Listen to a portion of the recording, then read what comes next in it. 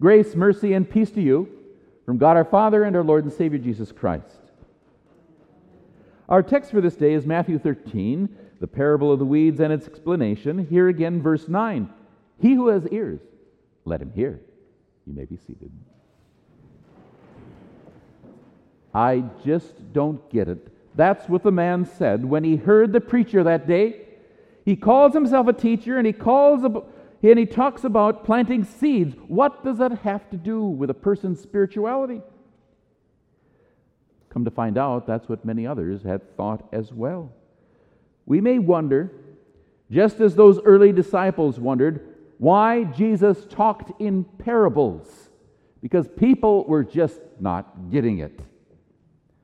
But Jesus blesses his disciples that day as he blesses us today.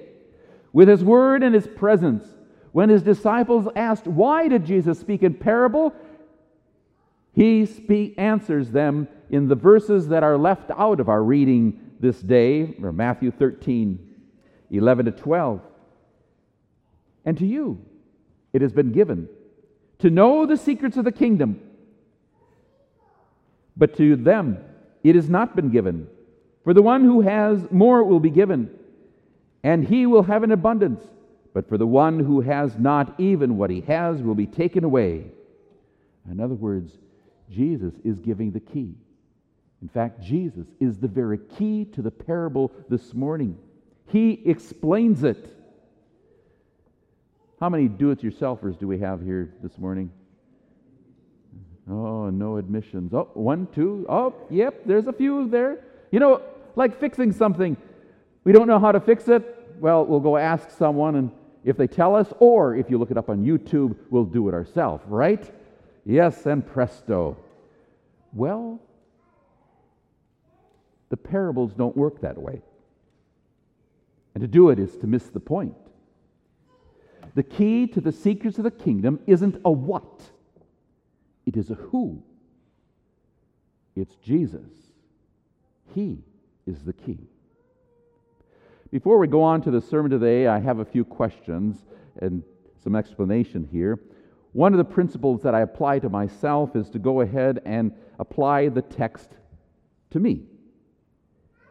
As you know, Chad Berg is going to be installed at 10 o'clock at St. John's in Park Rapids. He, like all of the other pastors in the Missouri Synod, have to go through seminary. And there you find out how much you don't know. Now, you go ahead and you tackle some hard passages. And sometimes the professor goes ahead and explains them, and you leave not understanding them again. I have. How many of you have come across scripture passages that you don't understand? Yeah. It's really frustrating, isn't it? Especially when you want to understand it. There are those passages that we read and we say, yep, I got it. Like, for God so loved the world that he gave his one and only Son, and we know who it is. It's Jesus, right? Simple, right to the point. You go to school, you go to work, you see someone hurting, you want to help them, and are ready to share about Jesus, and they look at you and say, you're not one of those Bible thumpers, are you? And we shut up. Or maybe you've read Portals of Prayer, and were really comforted and strengthened with a particular passage in devotion that day. But then in a few minutes, we find ourselves just as frustrated or just as fearful. Ever felt that way? Not many. How many of you have troubles and worries? Okay, a few of you do have that.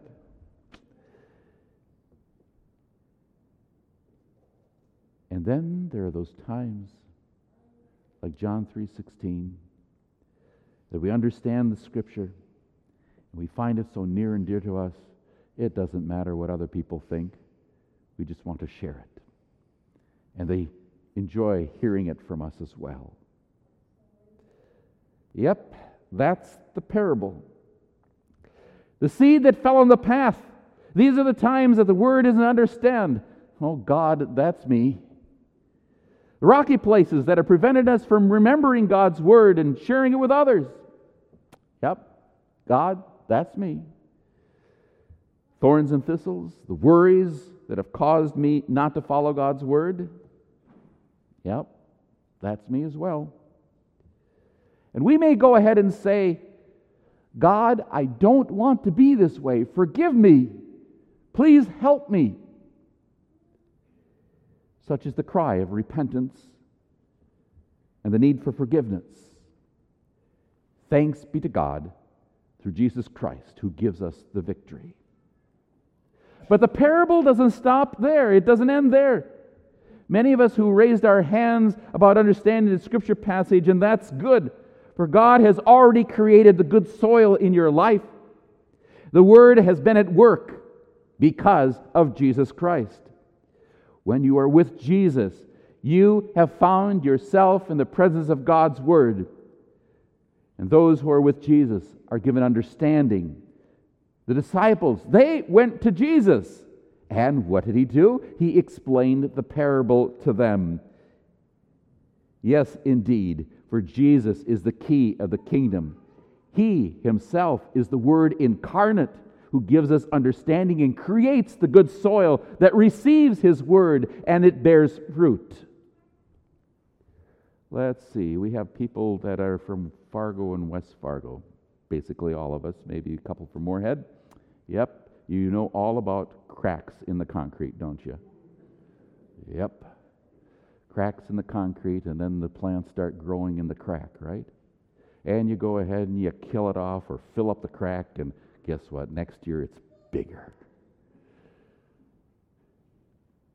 Satan would like to keep us as hard as concrete, wouldn't he?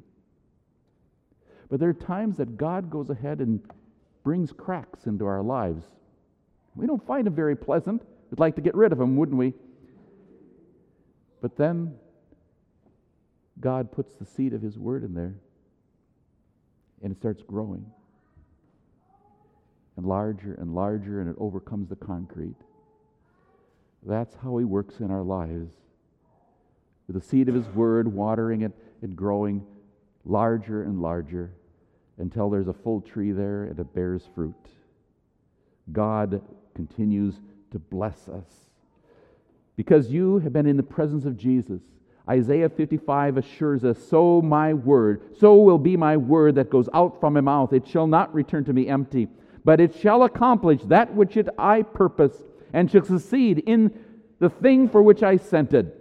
That is God's promise for you and for me in Christ Jesus. For we have heard Jesus in the Scriptures. Some we understand. Praise God. That is our gift. In the sermon, in the liturgy, in the worship service, in the hymns, and soon the Lord's Supper will be offered. The Word is spoken so that we know that in, with, and under are really present the body and blood of Jesus. And all of us are hearing and witnessing this. Though not all of us are prepared, God's Word is here. It is not only for you, but it is happening all over the world. God's Word is bearing fruit, 30, 60, 100.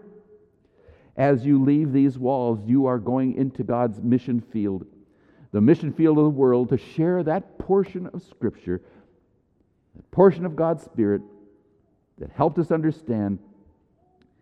And the more people that hear, the nations will be blessed. I suppose some of you have gotten those emails, haven't you? Send this to 5 more people. Yep, hit delete. But think about doing the math once. You, one person, send it to 5 others, right? That's 6. And I'm just going to do the multiplication here. 5 other people, that makes 25, right? And those 5 people, 25 people, send it to 5 more. That gives you another 125. And those 125 send it to 5 more people. That gives you 625.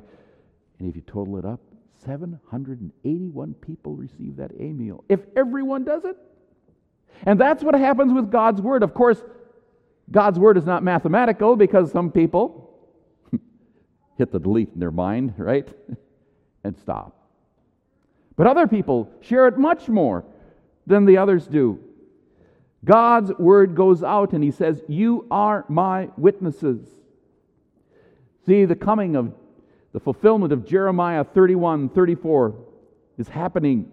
No longer will a man teach his neighbor or a man his brother, saying, "Know the Lord," because they will know me, from the least to the greatest of them, declares the Lord. For I will forgive their sins, I will forgive their wickedness, and remember those sins no more. And that's happened to you today, by your confession and absolution. For indeed, God's church is blessed when the word continues to go out. It is a privilege for us to carry what we ourselves have been blessed with. Yes, we are blessed with Jesus. And with Jesus, you have the very secret of the kingdom, the key. Amen.